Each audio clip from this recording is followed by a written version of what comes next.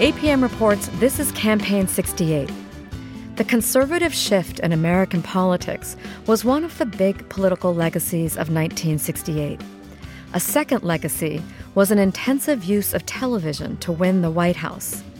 TV viewership boomed in the 1960s. To capture that audience, Richard Nixon ran the most sophisticated television campaign yet seen in America. Our narrator is Stephen Smith. Never has so much power been used so ineffectively as in Vietnam. If after all of this time and in recent years, crime in this country has grown 9 times as fast as population. I see the face of a child.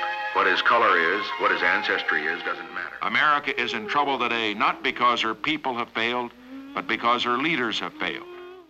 Nixon had top-flight ad men and television producers in his campaign. They figured out the best way to package him for the public. The team agreed that Nixon came off best in more informal settings, so they staged town hall meetings where the candidate took questions from voters.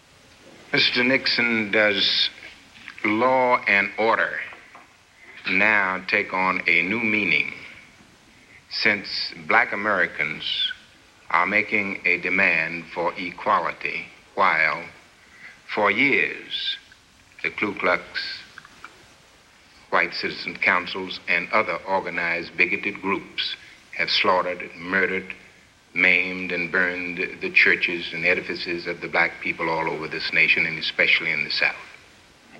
Some of the questions were challenging, but this man and the rest of the audience were handpicked for the event. This interchange allowed Nixon to defend his views on crime against charges of racism. Mr. Hudgens, you put your finger on a very troublesome question for every American, white American, black American.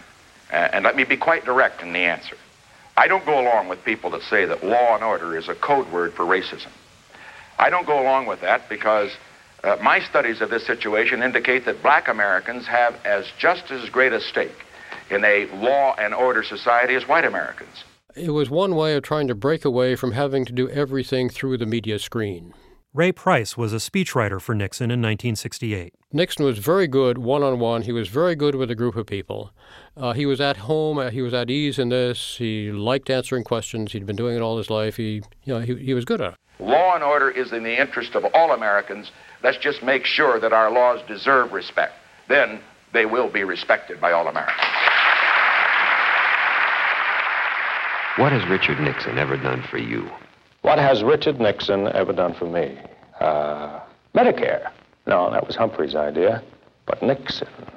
While Nixon and Wallace capitalized on the law and order anxieties that voters had, Democrat Hubert Humphrey's advertising encouraged voter anxiety over Nixon and Wallace themselves. Mr. Wallace talks about law and order. But under the Wallace administration, Alabama had the highest murder rate in the country. Mr. Nixon wants to offer security to older citizens, but Mr. Nixon opposes Medicare. Television advertising was just part of the media battle in 1968. Television's massive popularity was accompanied by the growing power of TV news to shape public opinion, so political campaigns had to play well on the network news, and that's where Nixon excelled. The sharpest contrast between the Humphrey and Nixon campaigns is to be found in terms of organization. Nixon's campaign has it, Humphrey's doesn't. Or if it does, every effort is being made to camouflage it. Schedules on the Humphrey campaign bear a certain resemblance to the Easter Bunny. No one over the age of consent has any business believing in either one. Now, we may not be as well organized as the Nixon machine, but I guarantee you we have more fun and we know what's going on. Humphrey did what a politician traditionally did when they were behind. He campaigned his heart out. He campaigned like a maniac. Historian Rick Perlstein. He did 10, 12, 15 events a day. Nixon had another strategy. He only gave 1 or 2 events a day. He realized that most of the voters would only see him on TV, that he didn't have to bust his butt going from rally to rally to rally. So what he would do is he would schedule 1 or 2 rallies, and lo and behold, on the evening news every night, you would see the one gaffe that Hubert Humphrey had made on his 10 or 12 or 15 rallies during the day, and you would see the perfectly rehearsed, perfectly fresh talking points of the Nixon campaign.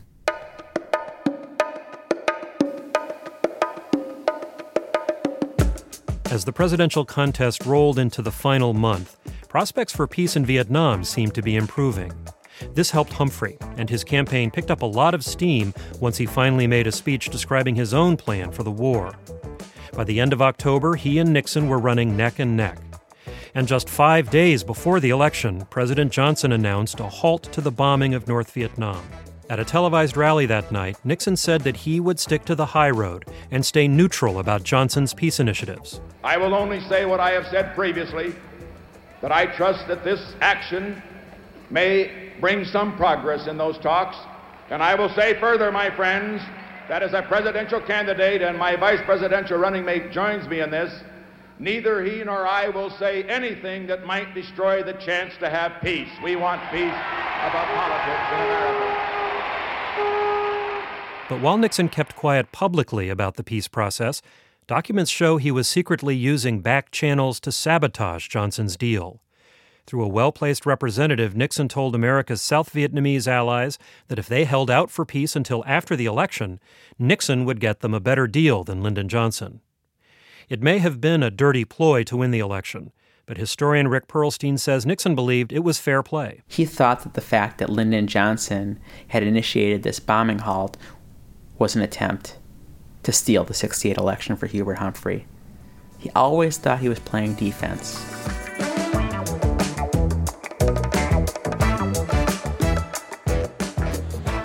Good evening, everyone. We may be here for a very long night tonight. The last poll showed that this was going to be a very close election. November 5th, 1968, Election Day. Function is the election. It appears that Americans turned out perhaps in record numbers. It was a long night. A presidential race that in September looked nearly impossible for Humphrey ended up being remarkably close. Less than 1% of the vote made the difference. The next morning, Humphrey spoke to supporters in Minneapolis. I'm sure you know that I have already called Mr. Nixon, expressed to him our congratulations. And I've sent the following telegram just a few moments ago to Mr. Nixon. Nixon was in New York. Having lost a close one 8 years ago and having won a close one this year, I can say this: winning's a lot more fun. As for third-party candidate George Wallace, his popularity fell late in the campaign when voters began to view him as too polarizing and unpredictable. Still, Wallace won 13.5% of the popular vote and took 5 states in the Deep South.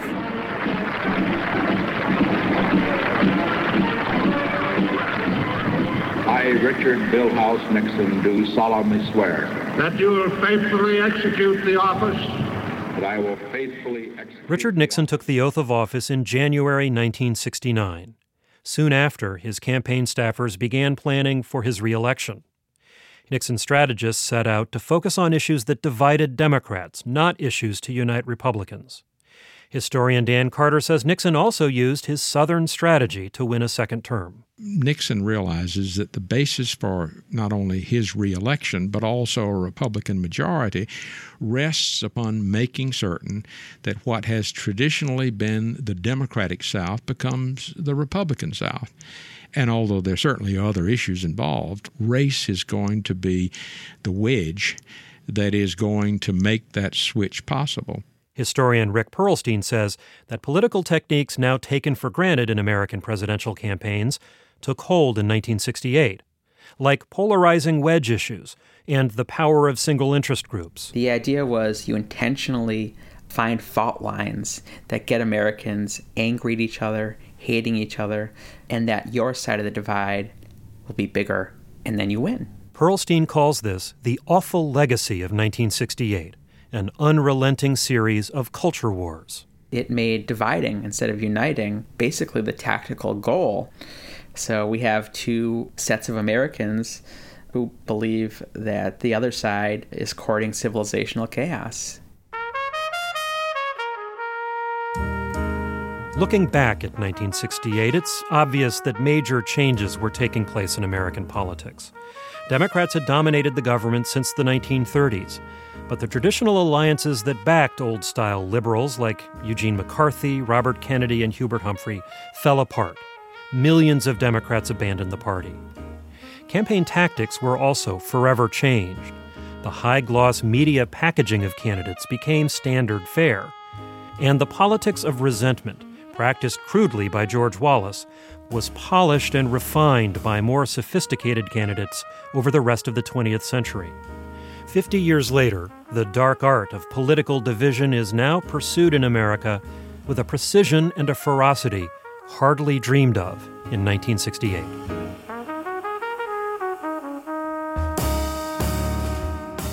This is Campaign 68 from APM Reports.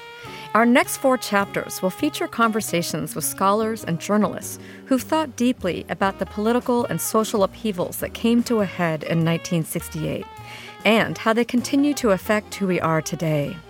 First up will be historian Peniel Joseph. He talks about the impact of the Black Power movement and Martin Luther King Jr. on the 68 campaign. Joseph also describes what the struggle for equality looks like today. King makes this argument that civil rights activism is part of all of Americans' patriotic duty. He links civil rights to the American Revolution, to the Constitution, to the Declaration of Independence. What Trump has been able to do is at least challenge the post-civil rights consensus that racial justice is a principal and core part of American democracy.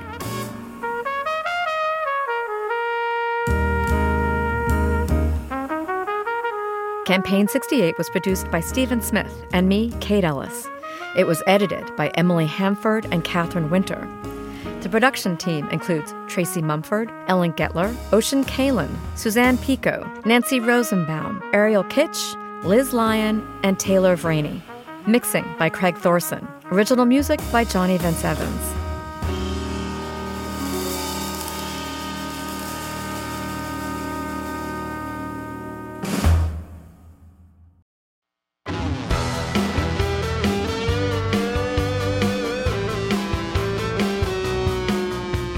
Check out our website where you can find a variety of photographs, essays, and historical documents that illuminate the 1968 campaign. Visit us at apmreports.org/68. And if you like this podcast, help spread the word by leaving a review at Apple Podcasts, Stitcher, or wherever you get your podcasts. Campaign 68 is a production of American Public Media. Support for this program comes from the Olseth Family Foundation, working to improve community through support of the arts, education, the environment, and the underserved.